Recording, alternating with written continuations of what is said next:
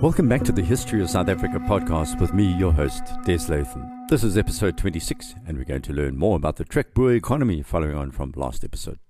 As we heard then, the direction of Trekker expansion was largely a function of the nature of the terrain, along with the availability of water and the quality of pasture. What was to take place through the 18th century was a steady growth of lone farms that extended northwards along rivers and eastwards between mountain ranges, or following the coastal lowlands. The main areas settled before 1720 included the country north of the Berg River, around the Piketberg, and to the east of the Hottentots Hollands mountains. Trekboers arrived along the Oliphants River Valley about the same time, along with the upper Breede River and adjacent valleys and river basins. Like the isiXhosa far to the northeast, it was the streams and rivers that determined Trekboer settlement. These two people were going to bump into each other shortly. The Dutch settlers pushed eastwards into the coastal areas south of the Langeberg Mountains. Then, by the 1730s, the Trekboers were entering the Little Karoo and Swellendam, which was settled in 1745. To the north, the Dutch-speaking livestock farmers crossed the arid plain between the Cape Mountains and the Roggeveld escarpment in 1745 and occupied the most accessible portions of the interior plateau. Then they headed mainly north or northeasterly into the Hantamsberg, which was settled in the 1750s, and the Nieuveld in the 1760s. By the 1760s, trekkers were spreading along the summer rainfall area, leading to farms being established in the good sites of the Cambedo, including Graaff-Reinet. During the 1770s, Trekboers occupied the areas to the north and east of the Sneeuberg Mountains, along the southeast of the country behind Bruintjes Hoogte. By the 1770s, the VOC was trying to stop colonists from expanding further east of the Gamtoos River, but Trekboers had already taken out lone farms way beyond this dividing line. And so, the eastern expansion continued anyway, and later in that decade, settlers had occupied the Nieuveld. What did this all mean? These days, people discussing this period of history spend quite a bit of energy trying to debate that the expansion was a systematic move with the connivance of company officials. The reality was the farmers moved outwards and were changing their culture as they went. By now, they were wearing the koi shoes called veldskoens, which are distinctly South African footwear. And they did not trust the company and regarded European bureaucracy as an alien concept. Population densities in these stock farming areas were low and had actually dropped as the koi were forced out. The terrain caused this low density with arid landscapes and mountainous regions. The system of land granting also caused the low density, with each landowner entitled to at least 2,420 hectares or 6,000 acres. The arid and semi-arid land could not support many people or animals, and the countryside had actually been more highly populated during the time of the Khoi in the 1600s than by the late 1700s. The south coast was different. It had 142 lone farms in an area of around 11,500 square kilometers, which, if we average the number of people on each farm, meant about one settler per every 10 square kilometers or 4 square miles. But in the arid parts of this expanding Trekboer economy, the density of people started at around one person per 13 square kilometers, or 5 square miles, but often more like one person per 10 or more square miles. Why the fixation with population density? The answer is this was to have a major effect on the culture and social life of the Trekboer. The further they traveled away from Cape Town, the more isolated they became. This was to create a kind of society that was defined by individual freedom, but also created narrow-mindedness and insulation. They also failed to integrate in any way with the other people of the veld, although, as we'll hear next episode, there was much sexual activity going on. The dispersal of settlements away from Cape Town created a serious problem for the settlers of the inland regions, and that was transportation. The routes that connected the frontier with the Cape Peninsula were rough tracks when they existed at all. The lack of labor and low density of people meant that there was no construction and maintenance carried out in any systematic way in these early days. So the settlers merely followed well-known tracks into the interior using guides or experienced hunters at times and local sand or koi at others. To give you some idea about how wild this territory was, by the late 1750s the only improvement for the travellers was the installation of a ferry on the Breede River near Swellendam, and even that was too small to carry heavily laden wagons, which had to be offloaded and then repacked on the other side. What developed in South Africa, as in the United States, was an entire business built around herding the cattle for hundreds of miles to the market at the Cape. This was not carried out by the Trekboers themselves, the cowboys of the veld, if you like. It was in the hands of employees of the main meat contractors at the Cape who travelled around the countryside buying up the farmers' stock. By now, most inland farmers were developing an intense independence and producing butter, tallow, gum, aloe, and other produce, which they would also need to transport to the markets. The more remote the farm, the longer it took to transport their goods to the port at the Cape. For those in the Sneeuberg Mountains, agter Bruintjes Hoogte, or the Nieuveld, the round trip took 3 months. No wonder then that visitors such as Swedish scientist Anders Sparman thought the VOC should construct a second port at Mossel Bay, but that was later in 1772. I have his travelogue, which will be used in later podcasts, and because of his eye for detail, it's packed with great stories and excellent descriptions. The journey was also extremely dangerous, not only because of possible bandits on the route. Wagons would have to be dragged up and down mountainsides, with many accidents taking place as these vehicles rolled or tore down the slope, pulling the travellers along with it. Improvements began in the mountains immediately around Cape Town, but further afield it was much rougher.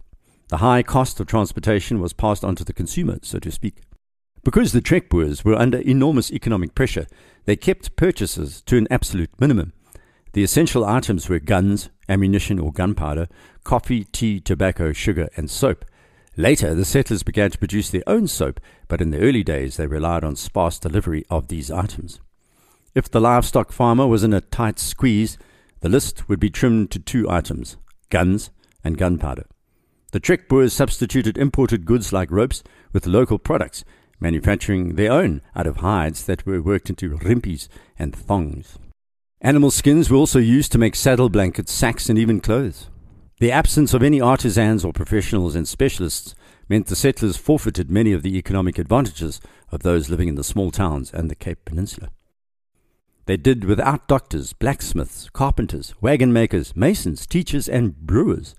The early Trekboers were forced into self-reliance, and their descendants would define this self-reliance using a single phrase: a boer maak 'n plan. A farmer makes a plan. They became jacks of all trades and only made use of artisans when they travelled to Cape Town.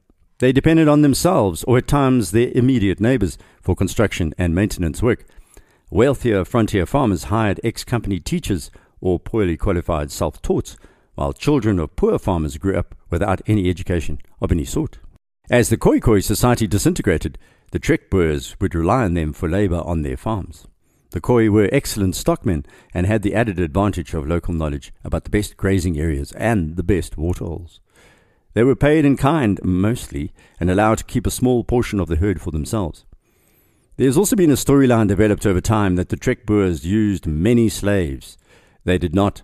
Slaves were vastly more expensive to keep than a bartering system with individual Khoi, so the settlers of the frontier tended to steer clear of buying too many slaves from the ships that passed through the Cape. The Khoi would often work for a Trekboer for only a year or 2, then leave, taking their cattle or sheep as payment.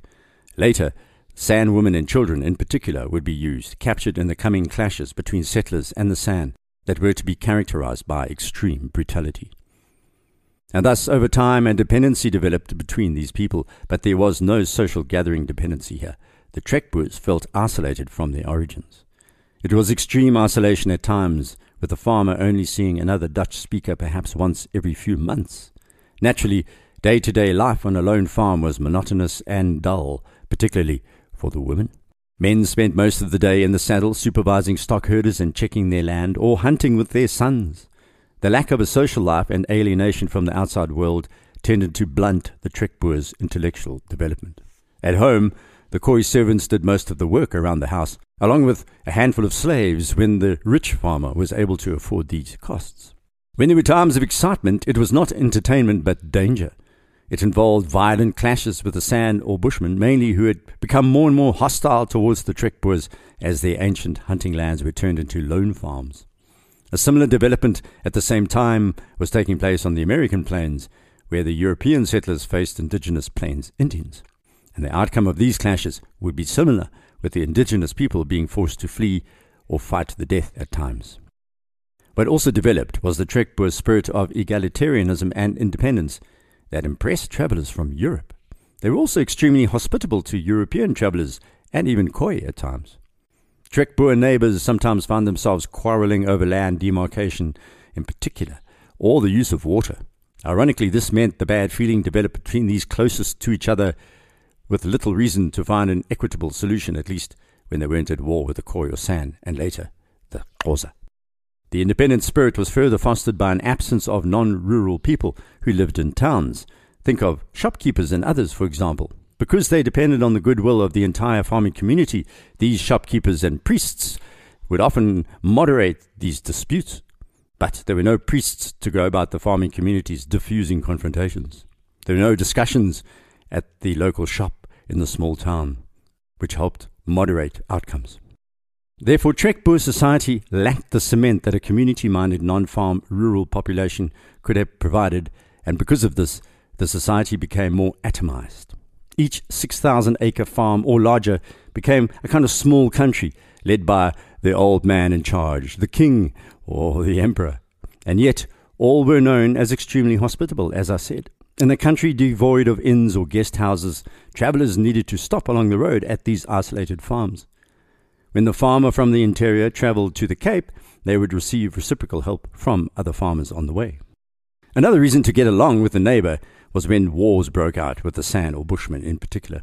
Their very existence on the farm depended on defeating the San, and bygones would often become bygones. Imagine how the urbane Stellenbosch farmer with his vineyards and silky clothes responded to these rough and ready frontiersmen and women. The farmers ran a capital-intensive operation with high input costs like labour, barrels for the wine, ploughs and oxen. The frontier Trekboer did not need much cash to start a lone farm.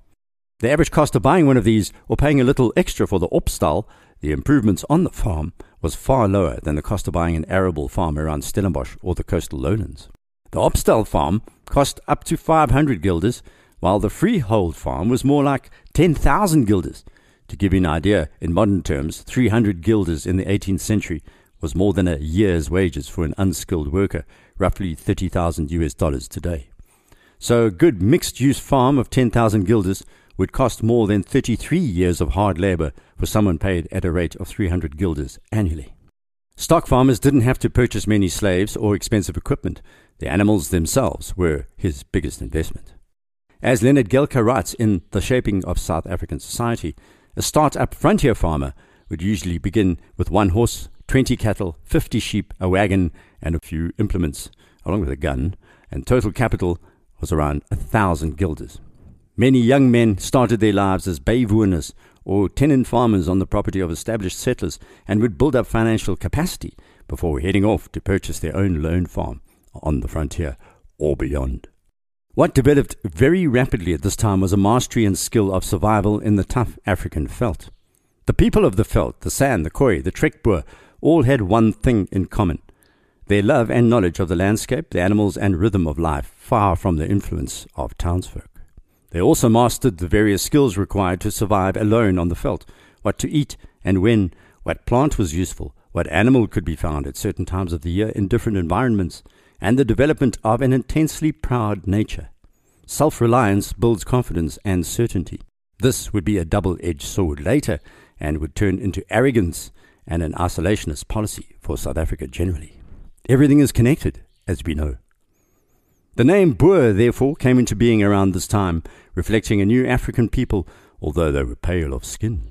At the same time, as with other European-based expansionist nations, such as America or Australia, a real disdain grew for hard labour. Farmers preferred the Khoi to dig a small field should it be required. They regarded labour as something carried out by the Khoi, the San, or the slave. Manual work was below the dignity of a free burger. Their social attitudes towards manual labour, particularly by the Cape farmers, came from one major reality. There was no money to be made by being a manual labourer because it was the job of the Khoi, San, or the slave. Up to now, freeburgers of low education could always sign up as soldiers or sailors and work for the VOC. Trading activities, though, were sewn up. They were dominated by a small entrenched merchant class in Cape Town, while other less glamorous occupations, such as fishing, was to be dominated by free blacks living on the peninsula. There was another reason to avoid these professions, and it was a tax. Poor young bywooners thinking about starting a business as a merchant inside the Cape itself would be hit with a tax of 72 guilders should they move from one district to another. The other pastime that youngsters indulged in to build the capital was ivory and skin hunting. It was also one of the reasons why the quagga and the elephant disappeared swiftly from these regions inhabited by the new frontiersman and his family and his firearms. Thus we end episode 26. Next, we'll hear more about the slaughtering business in Little Namatqualand, and I'm not talking about beef. It was summed up by the minister of the Church of Drakenstein, who wrote an extraordinary letter to Governor de Chavannes in February 1723. He started the letter quoting the Old Testament, that we should not be like dumb dogs that cannot bark. We dutifully inform you how we have heard from trustworthy and honest persons sighing under the atrocious sins of the land. The sins of the land had been carried out by a party of young freeburgers, which the minister called murderers and robbers. Word of what these men did would spread far and wide and would not be good news for the frontier farms. Please rate the podcast on your platform of choice. You could also contact me directly on Twitter @DesLatham or send me an email through desmondlatham.blog or desmondlatham.com. Until next, be safe and well. Goodbye.